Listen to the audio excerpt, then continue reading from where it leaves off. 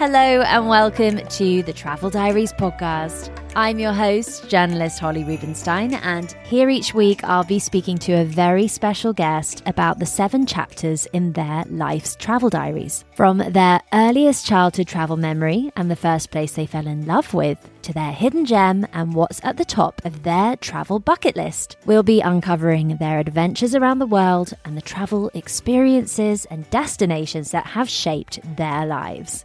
Well, hi everyone. I hope that you're all having a good week this week. Thank you so much for tuning in to the podcast so far. It's been a great start to the season. Doesn't it feel like autumn has arrived here in London? But actually I'm not mad about it. It's nice to get cozy, isn't it? Light some candles, and I had my first roast the other day. So yeah, it's a nice time of year. And speaking of coziness, thinking of very cozy places to stay, I have yet to tell you about my discovery in the Cotswolds. Somewhere actually I stayed in the summer, but would be equally lovely in chillier months. I'm thinking about its wood-burning fire. Now, you might have heard me mention on the podcast before about Lakes by You. Lakes by You is like a very private collection of lakefront houses and cabins in Lechlade-on-Thames in the Cotswolds, one of the most beautiful pockets of the Cotswolds and so well situated for exploring all the famous villages. And now on another lake there, they've opened a handful of lakeside cabins, and my husband Alex and I stayed there for a couple of nights with our dog, and we had the best time. I really can't recommend it highly enough. The cabins are furnished with everything that you'd need for the most comfy self-catering stay.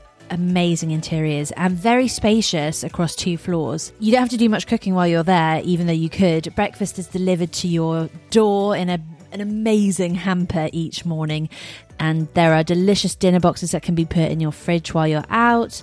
There's a nice cafe just down the path from the cabins. It's a really tranquil setting looking out over the lake, which, much to my dog's delight, was filled with swans and ducks, and it's very kind of peaceful and bucolic, very dog friendly because there are so many walks everywhere, and just perfect for families. The perfect family holiday getaway. Indoor pools, zip wire, kids club, tennis courts, loads more outdoor activities. But at the same time, because it's all very spread out, if you're not there with kids, it doesn't feel like a kids destination at all. It is a high price point, but just bear in mind if you're looking that there are 2 king-size bedrooms in every cabin, so you have 2 couples there. Plus there's an extra area in the cabins for kiddies to sleep, and of course you can bring your dog, and the use of all the facilities is included as well. So I'd really recommend checking them out, and a big thank you to Lakes by You for hosting me. We had a great time.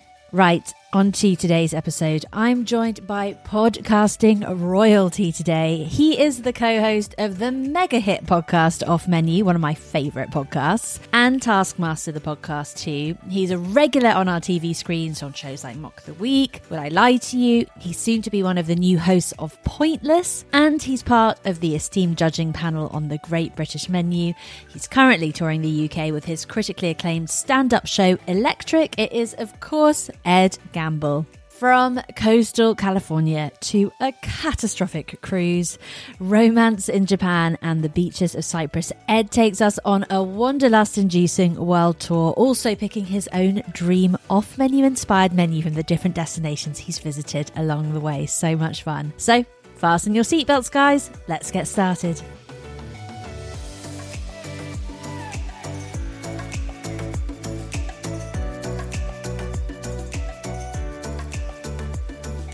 Ed Gamble, welcome to the Travel Diaries podcast. It is so exciting to see you today. How are you? Very well, thank you. Thank you for having me. I'm so excited because I am truly Off Menu's biggest fan. Now, a lot of people say that. What are your credentials? Okay, what are my credentials? My credentials are that I've created my dream menu innumerable times in so many different scenarios. I did read that you said that poppadoms or bread has become like a real chat up line now. Apparently so. I mean, neither myself or James are on the apps, but apparently quite often the opening question on a lot of things will be poppadoms or bread. If I was single, that would be certainly one of my opening gambits. Absolutely. But also, I mean, and I don't know if you get this quite a lot, but so all of my family list off menu every week. And we're kind of on first name basis with you and James. So I feel like I know a lot of people feel like they kind of know you as a result. Yeah, but I don't know if you find that with having a podcast as well. There's something more intimate about podcasting, I think, than doing a TV show or even doing a radio show. You really feel like, I mean, I certainly listen to podcasts where I don't know the hosts at all. And if I saw them in real life, I'd probably feel slightly familiar with them. Yeah. But that is quite nice. When you meet people, it's sort of less of it feels like less of an event. They're more willing to just come up and have a chat rather than run up and start it's less start weird. Being weird. It's less weird. It is less weird, and we're blessed with a very nice and cool fan base. So it's good. And so obviously we're here to talk about travel and your travel diaries. You're on tour at the moment, traveling constantly. What do you think of life on the road? Do you like it? I do. I really like it. I mean, it doesn't feel like travel in the traditional sense. I mean, I guess we are moving to lots of different places, but a schedule on tour is very much arrive at the theatre at about 5:00. So my tour manager can set up the gig. I'll order a Deliveroo for me and my support act. We eat it and then we do the show and then we leave. There's very little time to actually go out and explore a town or get to grips with where you are. I mean, I guess there's like an hour where I could go out, but quite often I just want to sit in the dressing room and watch stuff on my laptop. So it's not, it's not a travel experience. You get to meet people from that place, but you don't get to necessarily experience the place as much as I'd like to. It's more like a rhythm almost. Yes, exactly. Oh, it's totally a rhythm. And it has to be a rhythm because there's like 90 dates on this tour. Wow. So if you don't get into a rhythm, you can send yourself a bit bananas. Well, we're going to chat a little bit more about the tour later on, but let's kick off now with your travel diaries, Ed. Yes. Right at the very beginning, chapter 1 is your earliest childhood travel memory. Now, I do have very early childhood travel memories, but I just think they might be a bit useless because it's like I remember seeing a palm tree when I was 3 or something, and I don't think I can flesh out the story much more than that. So certainly one of the first places that me and my mum regularly used to go with our family friends was to Cyprus. Mm-hmm. And I think we must have gone there 3 or 4 times and stayed in the same villa. And you go to Paphos and drive for like an hour and a half to find this villa, and then it's like near a farm, and the villa was rented out to us by the local farmer's son, and he would come over every morning and bring us a massive box of oranges to make fresh orange juice with. How lovely! I mean, it was just absolute heaven, and I don't know whether there's something. I mean, it's probably a heavy dose of nostalgia as well, but it felt like we were there for like 3 months at a time, even though it would have only been 2 weeks. It just felt like it was most of the year. Mm. That's so funny, isn't it? I always think that about any kind of summery time when you're young. Like the time just seemed to elongate for some reason. Yeah. I'm not really sure what happened there. Although I did read that the Earth has actually sped up. Right. Very, very minimally. I'm not sure that's why I thought we were in Cyprus for a long time, because the Earth was really slow then. I think it's more likely the first thing you said, that when we're younger, everything feels like a long time, doesn't it? That's Absolutely. why kids always complain, you say, oh, wait 5 minutes. And they go, no, I can't wait 5 minutes. I can't imagine waiting 5 minutes, because every moment feels agonizing.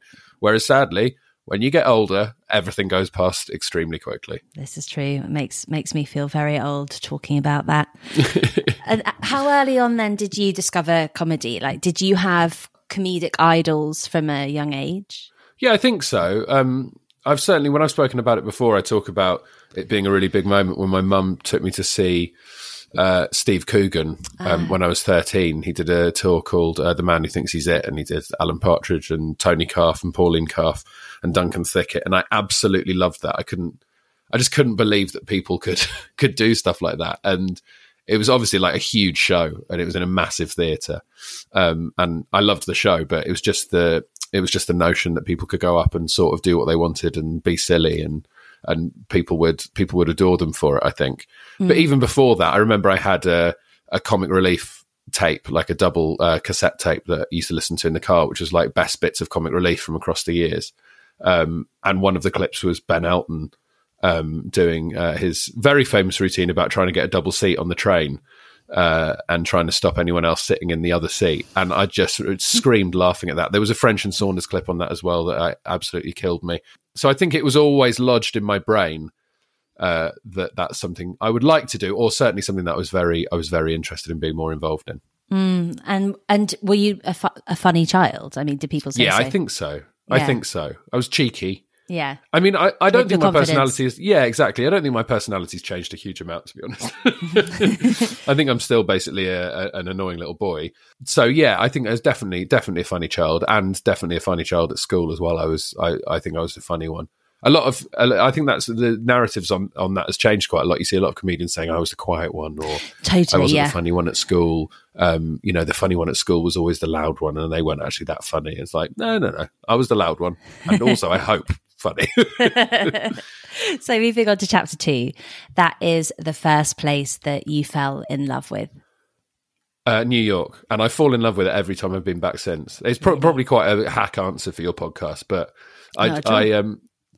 we went with my mum's friend. Me and my mum went with my mum's friend and her son, who was like my best mate at school. My mum's friend was running the New York Marathon. So we went out for a few days just to sort of cheer her on.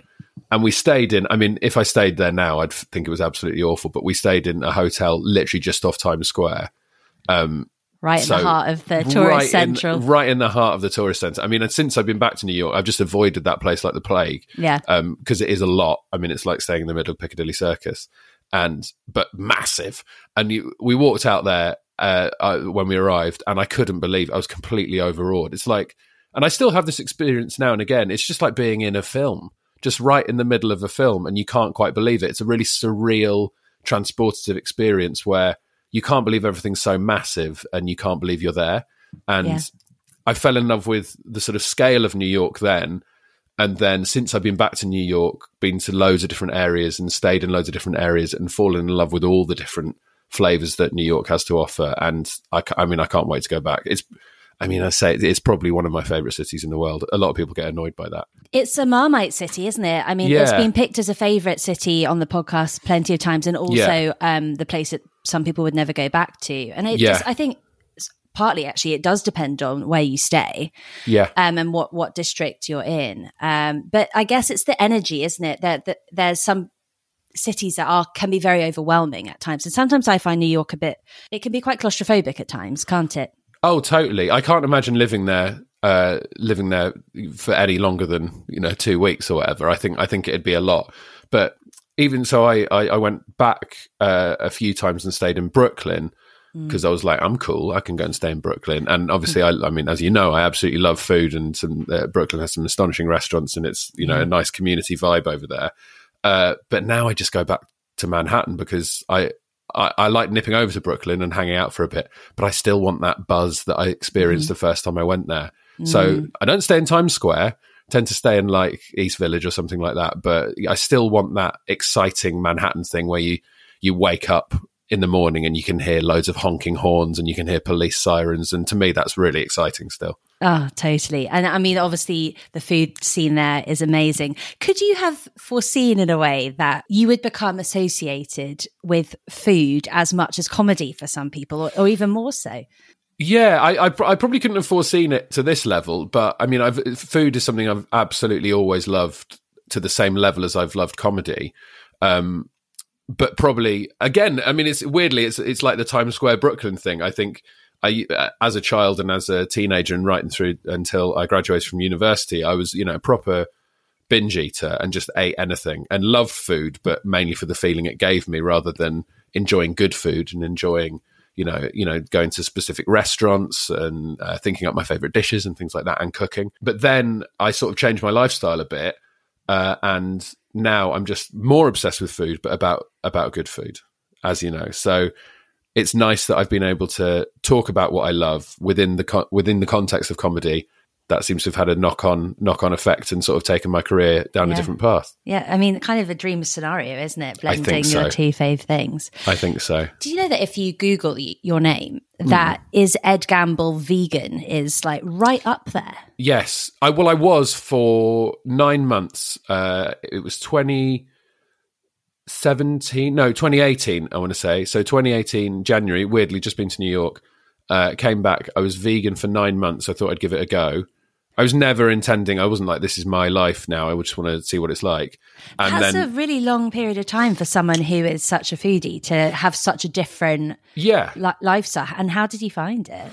Well, I think it was a long time because I found that you could actually eat incredibly well, and there's so many great options there now. And also, it's just, to me, it felt like another challenge to investigate a completely different area of food. So you end up going to different restaurants, you end up shopping in different places, you end up cooking different things. And I loved it. I really loved it. The only reason I stopped was because I was going on another holiday, which I will tell you about shortly in the next chapter, I think. So I was like, I'm not going to mention this publicly that I'm doing this. And then it did slip out when I was doing an episode of Mock the Week, which is why now I think it went on my Wikipedia, and now I get a lot of contact from people saying, "Are you still vegan? Are you vegan? I thought you were vegan." I'm like, no, I'm not vegan anymore, guys. But what it did do was open me up to a whole new world of food, and now I will regularly order the vegan option on menus. I will cook vegan meals. I think I'm eating less meat now, but I am still, unfortunately, part of the problem. Well, you were saying you might be leading us on now to chapter 3. If this is the question, I think it is. The place where you learn the most about yourself? Nah, sorry, it's a terrible answer, this one. The place where I learned most about myself, I went on numerous holidays after exams with friends from school. And it was probably, I truly learnt this about myself the first time we went to Newquay when we were 16. Standard. It was obviously a horrible holiday. It was like 8 of us staying in one room, 12 of us in another room. It was just all pile in. And that was fun. I enjoyed that element of it. But I just really discovered that I'm not a going out to a club or staying out until 4 o'clock in the morning guy. I found that out when I was 16. And that's supposed to be when you love doing that. Yeah. And I had to force myself to do that. And I absolutely hated it.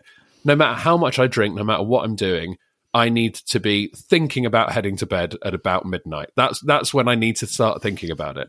And sure, sometimes I might stay up till 2, but that's in very exceptional circumstances. I'm certainly not the person who can get ready to go out at 11 and then get back at 4 a.m. That's not me at all. Yeah. So, no one came back with their STDs from Newquay on this trip then? No, absolutely not. And certainly not me. And therefore, did you have time to take in the beautiful Cornish landscape? No, of course not. We were staying in this. I mean, was it a house or was it just like some rooms in a house? But we'd taken over the whole thing, and we were near the beach and stuff. But we were just sort of down the road from a pub called the Foster's Pub, and we just used to go there every night, and then go to the clubs. And it was a pretty gross holiday. But even now, I can't go to anywhere loud like that. I need to be able to hear people. A bar, I'll stay in a bar all night, but a club, absolutely not. So that might surprise some people because they think about maybe comedy clubs being like quite a late night scene. There isn't there, like, especially in New York, actually, isn't there kind of a really late comedy scene which is a bit kind of raucous and a bit hedonistic? But I like that because there's something happening. So I enjoy comedy. So the first time I went to New York, not the first time, but I worked in New York for a couple of weeks on a TV show, and on the last night I went to the Comedy Cellar and went to the show that started at midnight, and that goes through till like 3 a.m. And I absolutely love that because there's something happening. I love comedy. I was sat at the back. It's steady flow of alcohol whenever you want it, and you can just enjoy something. There's something to focus on. Milling around a deafeningly loud room is my idea of absolute hell. Hey, I'm Ryan Reynolds. At Mint Mobile, we like to do the opposite of what Big Wireless does. They charge you a lot. We charge you a little. So naturally, when they announced they'd be raising their prices due to inflation, we decided to deflate our prices due to not hating you. That's right. We're cutting the price of Mint Unlimited from $30 a month to just $15 a month. Give it a try at mintmobile.com/switch. $45 up front for 3 months plus taxes and fees. Promo rate for new customers for limited time. Unlimited more than 40 gigabytes per month slows. Full terms at mintmobile.com.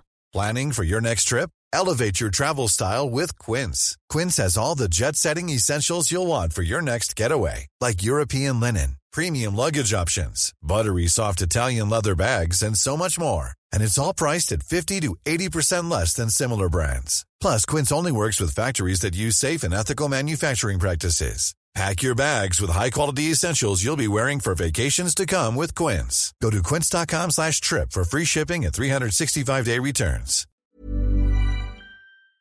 Today's episode is supported by Airbnb. It has been a long old winter here in the UK, and in between podcast seasons, I'm going to take a little bit of downtime to seek out some warmth. I'm jetting off to the Greek island of Mykonos, visiting some places that have been on my bucket list. And while I'm hopefully soaking up some Mediterranean sun, my home will be hosting guests from all over the world thanks to Airbnb. It's the perfect way to make your travels even more rewarding. Instead of letting your home sit empty while you're off exploring new destinations, why not turn it into a cozy retreat for fellow travelers just like I do? Whether you choose to rent out your entire space or just a spare room, it's up to you. I list my spare bedroom, and it's been a fantastic experience, both financially rewarding and a great way to connect with new people. So if you're planning your own summer getaway, or any trip for that matter, consider putting your home on Airbnb. It's a fantastic way to earn extra income that can go towards your travel expenses, souvenirs, or even that special treat you've been eyeing. Your home might be worth more than you think. Find out how much at airbnb.co.uk/host.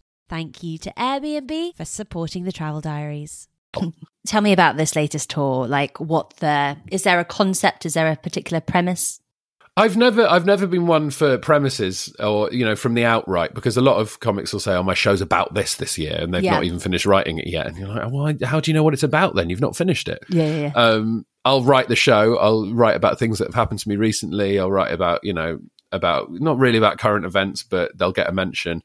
And then, and then I'll string the show together. And it normally turns out there is an overarching theme, because I've written the whole thing in, a few months. So, of course, it's my state of mind when I write it. But this year is a very silly show, really. Is that there's a lot of... I've been saying to people, I tried to write a political show this year, and it just ended up being about breakfast. There is a huge routine at the end. I'd say like a 20-25-minute routine about buffet breakfasts, which is my favourite thing I've ever written.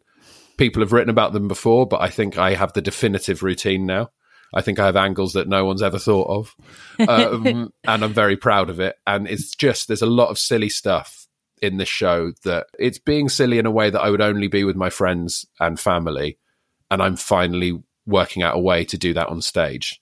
Nice. So it's the closest I've ever been to myself on stage, I think. Oh, that's really interesting. Okay, the real Ed Gamble is on the stage, everyone. So that's no reason to go. Yeah, the trendy way of doing that, a lot of people talk about, they go, I'm really exposing myself, this is the most honest I've ever been, is like talking about trauma or talking about things that have happened to them or really opening up, whereas my version of it is I can finally do some really dumb voices. So okay, I don't want to give away the buffet breakfast routine, but buffet breakfasts are obviously a very important part of travel and part of Travel Diaries. Yeah. So in terms of your routine for a buffet breakfast, what means the most to you? What can a hotel deliver to you that will make it the best buffet breakfast it can be? Well, the routine sort of centres on British budget hotel buffet breakfast. So it's about how the quality is always extremely poor, but you just go and pile it up anyway. And I love that element of it. Because I don't know how you feel if, on the rare occasion I've had a really fancy buffet breakfast, it doesn't feel right. And I do love a posh buffet. I mean, I've done shows in Dubai before and stayed in one of the mega hotels in Dubai, and the buffet is just insane. It goes on for about 8 miles, and you can have sushi for breakfast and stuff.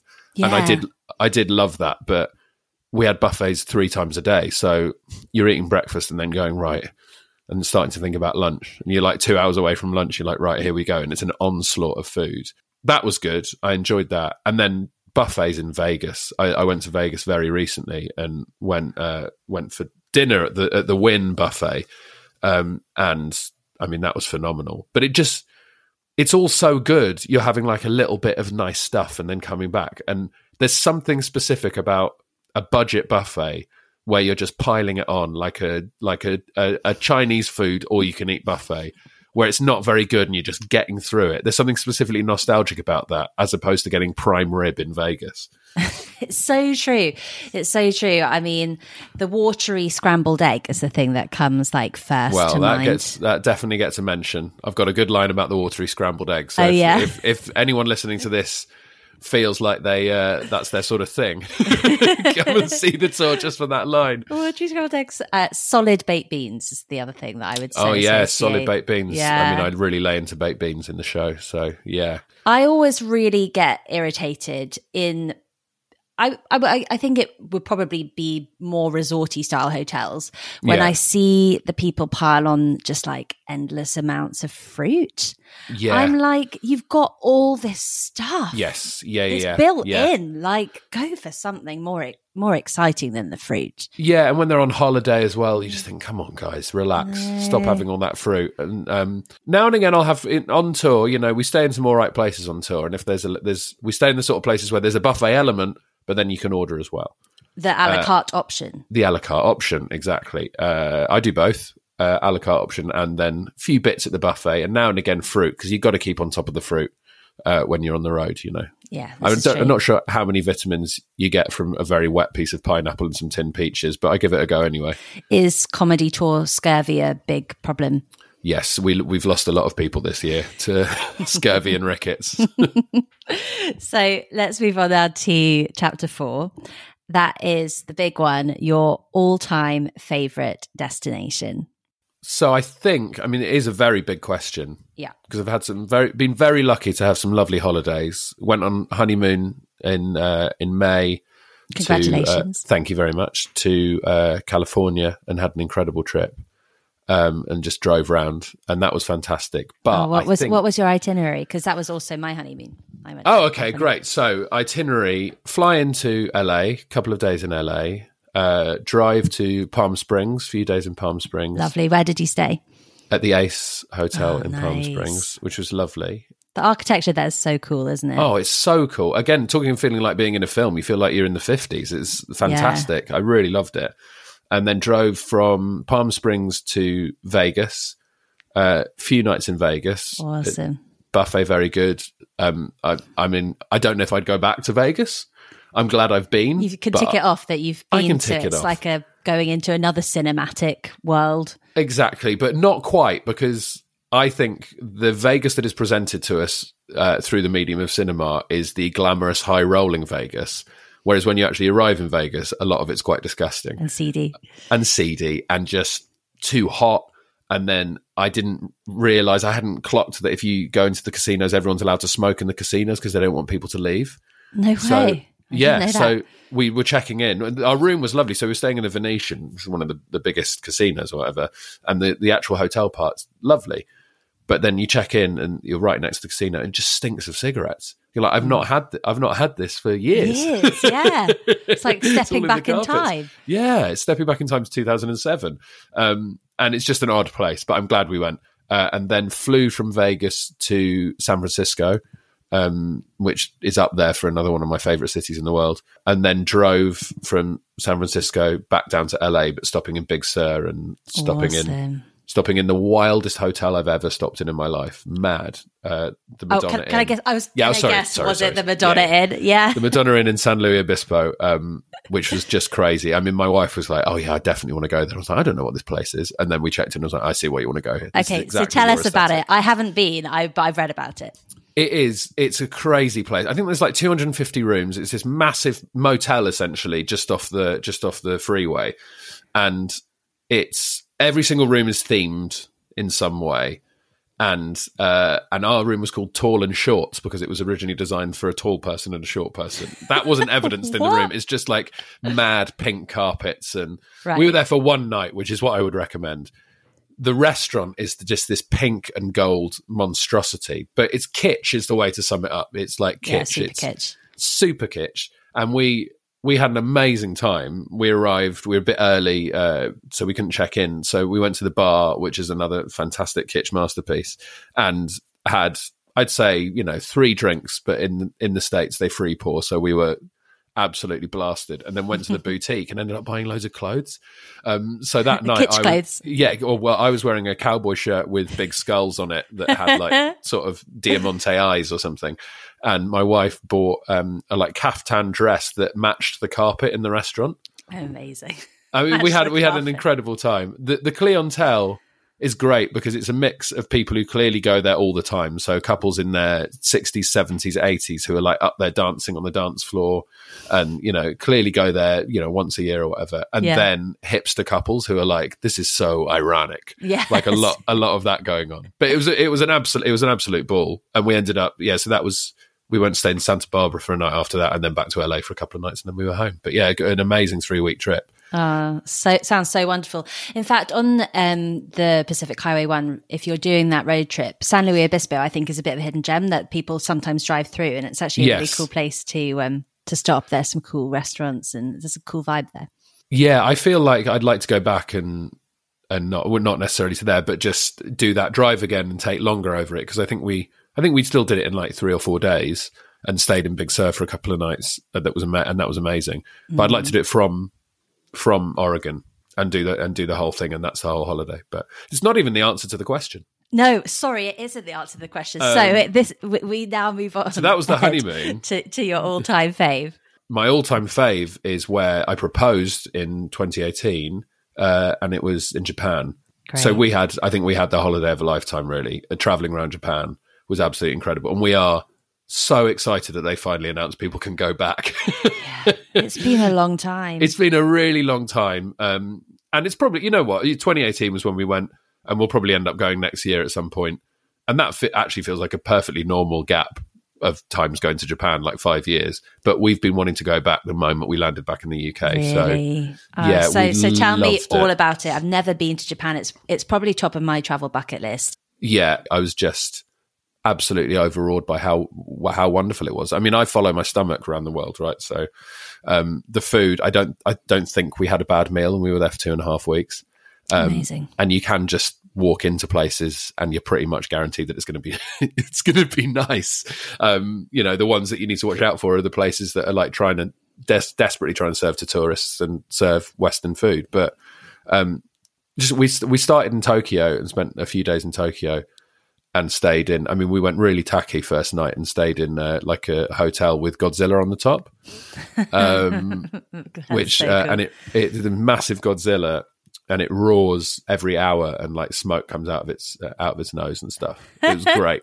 In fact, so this tattoo here is of Godzilla. So this is the only tattoo I have that means anything. So I've got a Godzilla because the day I proposed, we were staying in that hotel. Oh, no way. And then all of these flowers were done by, so this is a married couple tattoo artist called Ian and Barbie, and Ian did the Godzilla and Barbie did the flowers because these were the flowers on our wedding invite. And there's a yuzu there as well to represent the fact I proposed in Japan. Okay, so I mean, it's memorialized on you forevermore. Absolutely.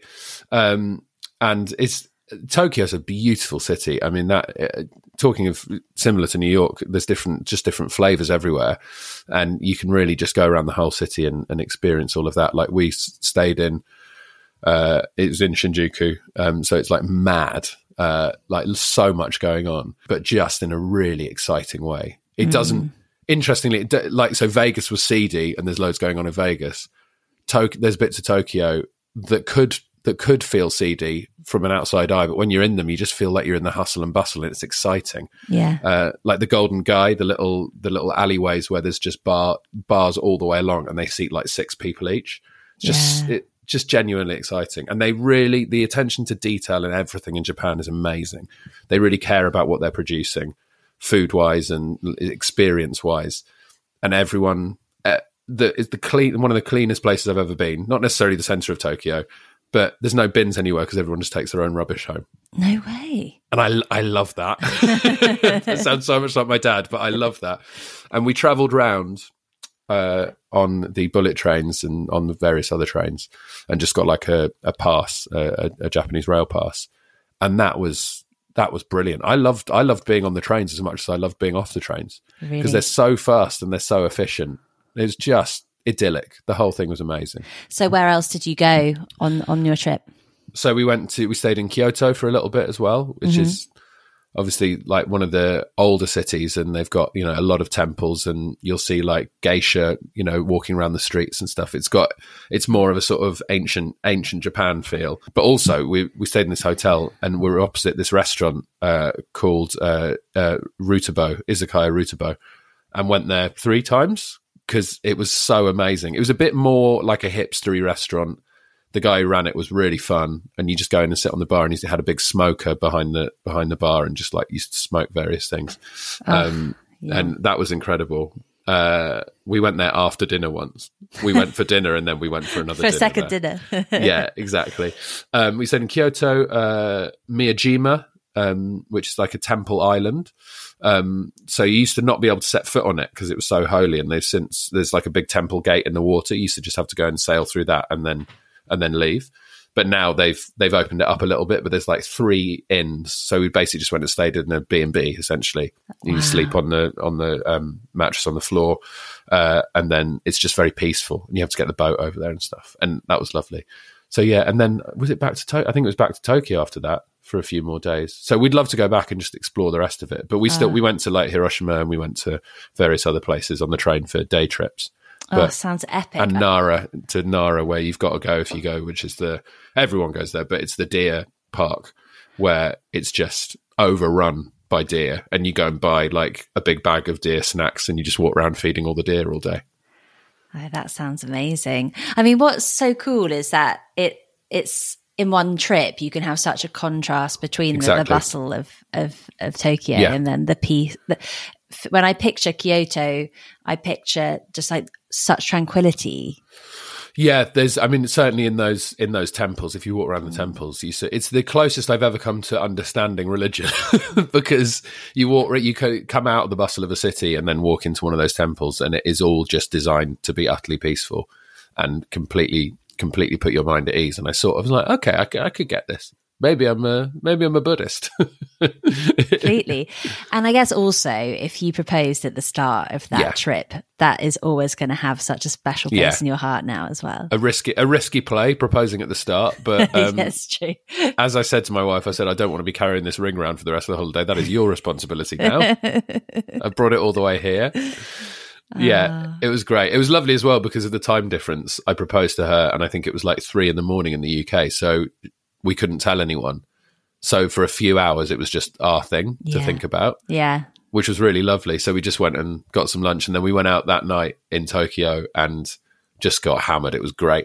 We went to this great yakitori place where it was just a bar, and there was just like, they had the grill behind the bar and just pissed people in the corner, and they're just hammering out amazing yakitori. And then we went to... you must have seen clips of, it's a pretty touristy thing to do, the robot show I have, in Tokyo. Oh my God, it was great fun. We had no idea what was going on. We loved it. And we just sat there, my wife just like, just scream. She'd go, I'm engaged, trying to tell the robot that she was engaged. It was brilliant. Such good nights out, but then there's so much else going on that you don't even need to do that. Yeah. Awesome. Such a fantastic city. The food in Japan always gets a special mention. And I think I mentioned briefly that I was going to ask you if you're up for it, if you might be able to do a little ode to Off Menu and help us create your dream menu, just a starter, a main and a dessert, comprised of restaurants all around the world, because you have traveled so much, both with work and for fun. What kind of comes to mind for those 3 dishes, different places?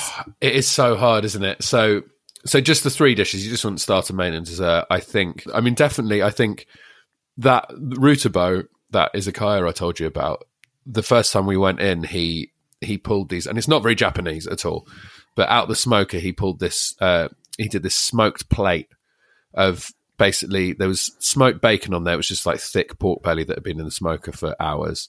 A smoked quail's egg, some smoked cheese, and some smoked nuts. And I don't remember being happier because I love that. I love all of that stuff, and just the way he'd done it was so beautiful. And it was almost, because sometimes with smoked food it can be a little bit overwhelming and a little bit fatty or whatever, but he'd just done it in the most perfect way. And that with a freezing cold beer as a starter, I don't think you can do much better than that. Oh, it sounds amazing. Also, like not things that I would necessarily put together myself on a plate, but they worked. Yeah, they really worked. And it's sort of snacky and like picky, and I quite like that in a starter. Oh, main course. Oh, God. This is going to sound so simplistic, but this is just how I'm feeling right now. And this is why off menu is such a horrible thing to do to people, because it changes every day what you fancy, right? Yeah, well, same with all-time favourite destinations. Like, completely. Same vibe. I'm going to take it back to Cyprus because, I mean, this is probably what I do actually feel like eating this every day of my life, but there's something specific, and I'm probably looking back on this with rose-tinted spectacles. In Cyprus, we used to go to the beach pretty much every day, and there was like a beach taverna where we'd have lunch every day, and I'd always have the same thing, and it was halloumi and chips. Just fried halloumi, and then the best chips, in memory, the best chips I've ever had in my life, because I think Cypriot potato is probably considered to be one of the best ingredients for chips, I think. And just the way they were cooked. Yeah, and the same for halloumi, exactly. Crispy, but also enough moisture in them as well, and just halloumi and chips, and that's it. That is literally a salad that they put down that you don't touch, or put down a Greek salad and just eat the feta off the top. But halloumi and chips, but it has to be in that taverna in Cyprus, and I have to be 10. Right. Oh, yeah. I mean, that is a meal that could be so bad as well, halloumi and chips. Exactly. Couldn't it? Yeah. But yeah, just thinking about that, I've not thought about that in years. That's great. Oh, I love halloumi and chips. It's amazing. Oh, dessert. Oh boy. I'll tell you what I want. I'll eat this halloumi and chips, and then I'll go for a little walk, and suddenly I'm in New York, and I'll go to Milk Bar, which is Christina Tosi's place. It's, just an incredible dessert bar, basically, that do amazing cookies and amazing cake bombs, I think they call them. Just like cake balls, basically, just like mashed up cake. The cookies are amazing. They do one called a compost cookie, which is just like loads of different stuff in it, and it's got cornflakes in it, and it's just fantastic. And they also do a thing called crack pie, which I don't know what's in it, but it's called crack pie. Once when I went to New York, I bought some crack pie, put it in my hand luggage so I could take it home. And then 2 hours into the flight, I got it down from my hand luggage and ate it on the plane. It is phenomenal crack pie. I think it's like treacly and just delicious. But the thing I'm actually going to pick is they do a cereal milkshake. And I'm going to have that for dessert. Milkshake. So the dregs of the cereal taste. Yeah. Oh, yum. So they basically, I think, at the beginning of every day or whatever, they steep cereal in a massive vat of milk and then drain the cereal out. And then they've basically got, the bottom of a bowl of cereal, and they use that to make a milkshake with ice cream. Oh, and I think they make cereal milk ice cream as well. And it's such an intensely nostalgic taste as well. 100%. It tastes like sitting in front of the TV on a Saturday morning. What cereal do you reckon they use? I'm not sure. I think it's a sugary one.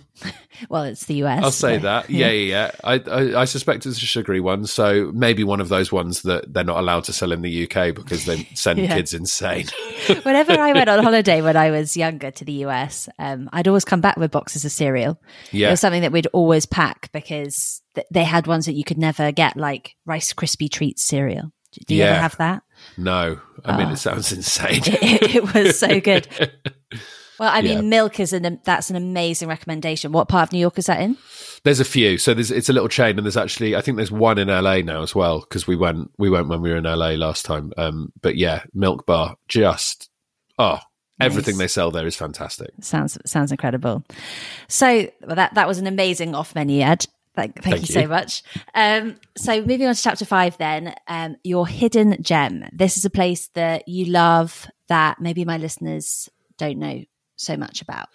All right, I'll tell you where I genuinely we went on tour, and I wasn't dreading going to this city, but I didn't know anything that it had to offer. So sometimes we have a few hours before a gig or whatever, and we'll go out for a meal. And this is going to be possibly the least glamorous sounding hidden gem that you've had on the podcast. But we found a lovely little bit of this city down by the water with loads of lovely restaurants. It was a sunny day, which I think is rare in this place. And we went and sat down. There were loads of cool people around, and we had a drink and we had some tapas. And it was just a delightful afternoon. And it was Hull. Hull? It was just this very lovely area. I'm going to see if I can find... I know this is awful on podcast, but I am now just going to try and Google the name of the area because it was great. It's probably my hipster thing of being excited when there's clearly sort of a bit of regeneration going on in an industrial area, and they start putting pop-up restaurants in there and stuff. And I'm sure economically it's actually quite damaging in the end. But I think it's the fruit market in Hull. And it must be where there used to be a fruit market, essentially. But now it's just like a number of little streets with nice restaurants and nice bars, and it's near the water, and it just seemed like a sort of chill vibe and a lot of cool people hanging out. Nice. Yeah, I'm looking at it now. There's all these different restaurants. There's a little theatre. There's like an outdoor stage. There's an art gallery. And we just had a really nice afternoon, and I don't know whether it was nicer because it sort of took me by surprise, because Hull has a bit of a bad rap sometimes. But we had a great time. So my hidden gem is the fruit market in Hull. Love it, absolutely love it. And of course, we also love you on the Great British Menu now. Dream gig, I have to say. Totally dream gig. I wondered, obviously you're sampling the best chefs from all over the country. It's that's what's so great about it. It's not just like London centric. So of all the different chefs that you've sampled, have there been any ones where you've traveled outside of London to get to their restaurant because you were so blown away by what you ate? That's a great question. I've not had a chance yet. Honestly, since we filmed the first series, I have been working flat out, even to the extent we're now filming the next series. So wow. I've just started on the next series. We started last week, and very excited to be doing that. There are so many chefs that are on my list that I am desperate to go and eat at their restaurants. So one of them especially is Nathan, who got through to the final and got through to the banquet for Wales. He's got a restaurant in Aberystwyth, near Aberystwyth. And I'm going. The frustrating thing is I'm going to Aberystwyth at the end of this week, but I don't have time to go to his restaurant. Oh man. And he got I think just before the banquet or straight after the banquet, he got a star, which is very well deserved. He's the chef who brings his own homemade barbecue everywhere he goes. I was going to say, didn't he smoke something on his menu? Yeah, he did a lot of grilling and everything he does is sort of touched by flame, and I think that's the general vibe of his restaurant, and I'm absolutely obsessed with that sort of thing. Yeah, as we may find out in another answer. So definitely he's on my list, but they're all fantastic. I actually recently went to the restaurant of someone who was on the series before I joined full time. So I did a guest judge slot on the previous series on the dessert finals week. And one of the desserts I gave a 10 to, and it didn't get through, but I loved it, was Roberta, who was the Scottish chef. And she's got a restaurant called the Little Chart Room in Leith in Edinburgh. And I had the opportunity to go there while I was doing the festival, and that was an absolutely astonishing meal. So that's a huge recommendation. If you're in Edinburgh and you feel like a nice fancy meal, go to the Little Chart Room. Fantastic. Right. The penultimate chapter, Ed, is chapter 6, and that is your worst travel experience. It wasn't a holiday, really. It was working, but there was traveling involved. I did gigs on board a cruise ship for about 10 days, which was longer than it should have been. So it was the maiden voyage of this cruise ship. Had you been on a cruise ship before? Never.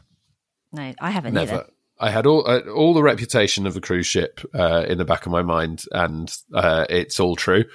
So I think their idea was they wanted to get some younger comedians on board to do some shows to sort of change the reputation of cruise ships.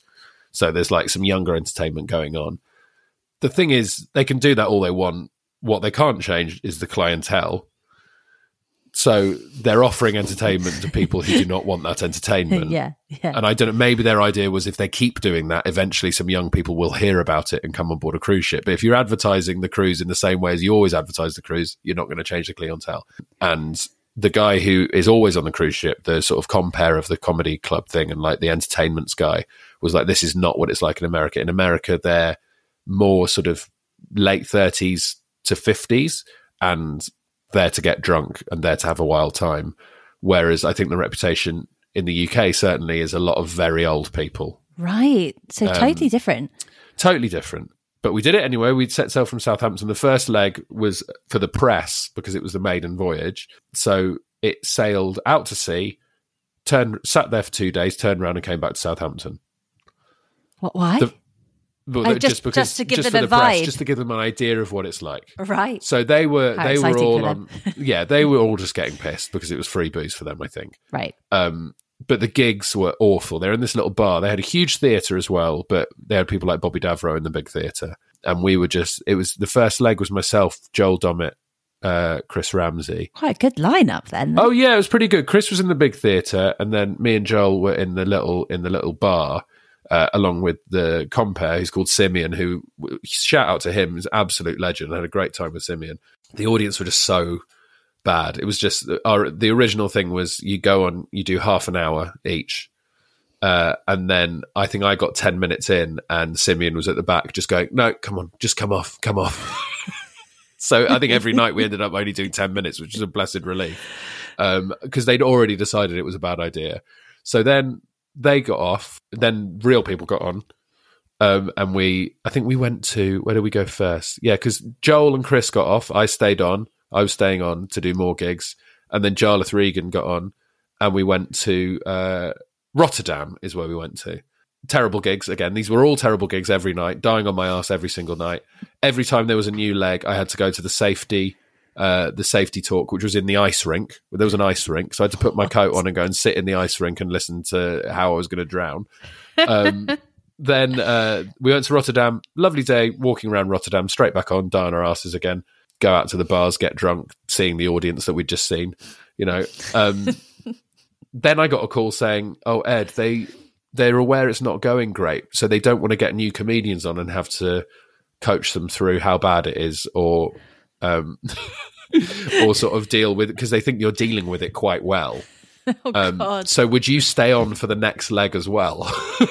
And I was like, "Oh, will you take one for the team?" Yeah, will you take one for the team? I was like, "Absolutely not. It's awful." They went, "Well, they'll double your money." I was like, "Right, yeah, of course I will." Yeah. Then Jarlath got off, and another comedian got on, Andrew Ryan, and we had 3 more days of absolute hell. I mean, it really was dreadful. And this shit was massive. Was that so? Was as well as the gig being hell? Was the environment also hell? Yeah, I'd say so. I mean, look, good buffets again, really good buffets, and I just go out and get drunk every night, but not in a fun way. In a, oh my god, this is the worst trip of my life sort of way.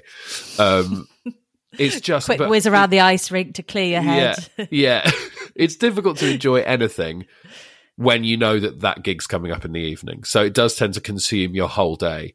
So, I was going to the gym, I was trying to do that, I was trying to keep my head above water, literally, and it was a rough trip. And no, it's just not the audience for it. No. So I mean, I hated it. It was like being trapped in hell for 10 days. So no plans to book a cruise holiday anytime soon. That's not what's Absolutely at the top of your bucket list. No, I understand it when I'd imagine when I'm a bit older. Yeah, maybe, because, it felt like I think there's a community of people on there. There were plenty of people by themselves there as well who seemed to get involved in all the activities and stuff. And I completely understand it if it's your sort of thing. But also, after COVID, there's absolutely no way I'd ever get on a cruise ship again. Images of cruise ships just sat at sea for about 3 weeks while everyone got COVID. Also, this might be a bit dark for this podcast. They have a morgue on cruise ships. No. Because everyone's so old, they have to have a morgue because basically every cruise someone passes away. So, oh my god, because they have to put them on ice until they get back to the next port. Yeah. Well, moving on then. Yeah. And it's been so fun traveling around the world with you today. So many great destinations. Chapter 7 is the destination that is at the top of your travel bucket list. Where haven't you been that you would love to go? Well, the stomach should be rumbling again because I'm just doing where I want to eat, really. So I've talked about smoked food and barbecue food quite a lot, but I've never truly experienced like proper South of America, like deep South barbecue. I did a job that took me around America quite a lot, but we were working and then we only had a couple of days off here and there. And we did a bit in Texas, but had one day off and went to San Antonio for like a day, but didn't really get to eat what I wanted. and we filmed in Nashville, but I didn't really get to eat what I wanted. But I'd love to go to the Deep South and just do a barbecue tour, just tour around, going to all these different places. I mean, Texan barbecue and South Carolina barbecue and all of that. I want to hit up all those spots, go to Atlanta, go, do all of this and just go on a bit of a food tour of the Deep South and Shallow South. That sounds epic. Do you watch Diners, Drive-Ins and Dives? Of course, I'm obsessed with Diners, Drive-Ins and Dives. Okay. We used to watch it every night, but now I think more TV options available. We don't have to have the Food Network on every night.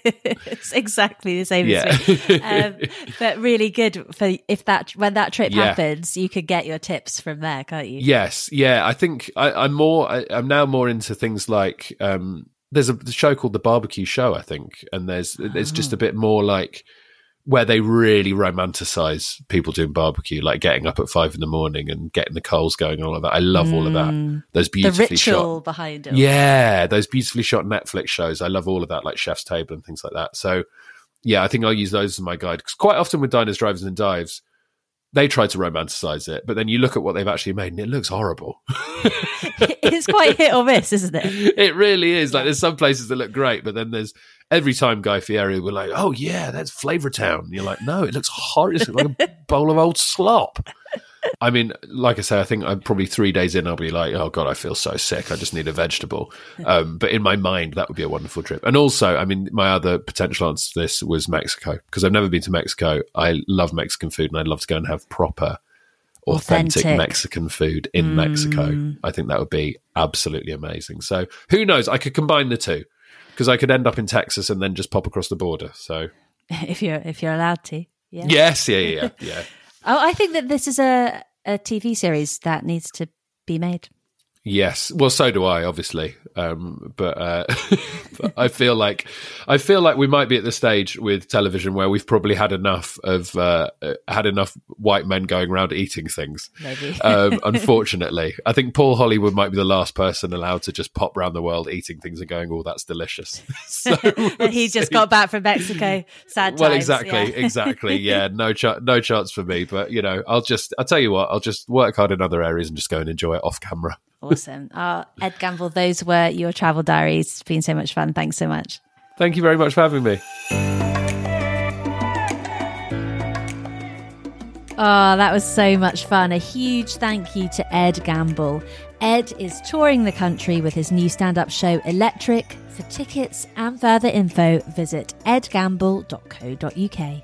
Thanks so much for listening today. If you'd like to hear more from the podcast, don't forget to hit subscribe, or if you use Apple Podcasts, to hit follow so that a new episode lands in your podcast app each week. And if you're really enjoying it, I'd be so grateful if you fancy leaving a quick rating or review. If you want to be the first to find out who's joining me on next week's episode, come and follow me on Instagram. I'm at Holly Rubenstein. I'd love to hear from you. And if you can't wait till then, remember there's the first 7 seasons to catch up on. That's over 85 episodes to keep you busy there.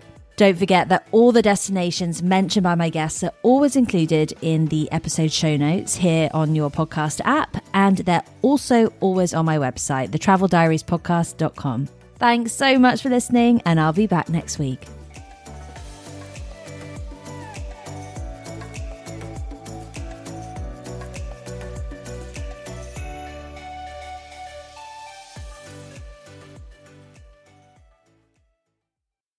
Today's episode is supported by Airbnb. It has been a long old winter here in the UK, and in between podcast seasons, I'm going to take a little bit of downtime to seek out some warmth. I'm jetting off to the Greek island of Mykonos, visiting some places that have been on my bucket list. And while I'm hopefully soaking up some Mediterranean sun, my home will be hosting guests from all over the world thanks to Airbnb. It's the perfect way to make your travels even more rewarding. Instead of letting your home sit empty while you're off exploring new destinations, why not turn it into a cozy retreat for fellow travelers just like I do. Whether you choose to rent out your entire space or just a spare room, it's up to you. I list my spare bedroom, and it's been a fantastic experience, both financially rewarding and a great way to connect with new people. So if you're planning your own summer getaway, or any trip for that matter, consider putting your home on Airbnb. It's a fantastic way to earn extra income that can go towards your travel expenses, souvenirs, or even that special treat you've been eyeing. Your home might be worth more than you think. Find out how much at airbnb.co.uk/host.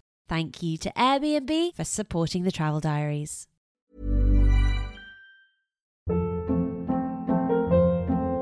Hold up. What was that? Boring. No flavor. That was as bad as those leftovers you ate all week. Keke Palmer here. And it's time to say hello to something fresh and guilt-free. Hello Fresh. Jazz up dinner with pecan-crusted chicken or garlic butter shrimp scampi. Now that's music to my mouth. Hello Fresh. Let's get this dinner party started. Discover all the delicious possibilities at HelloFresh.com.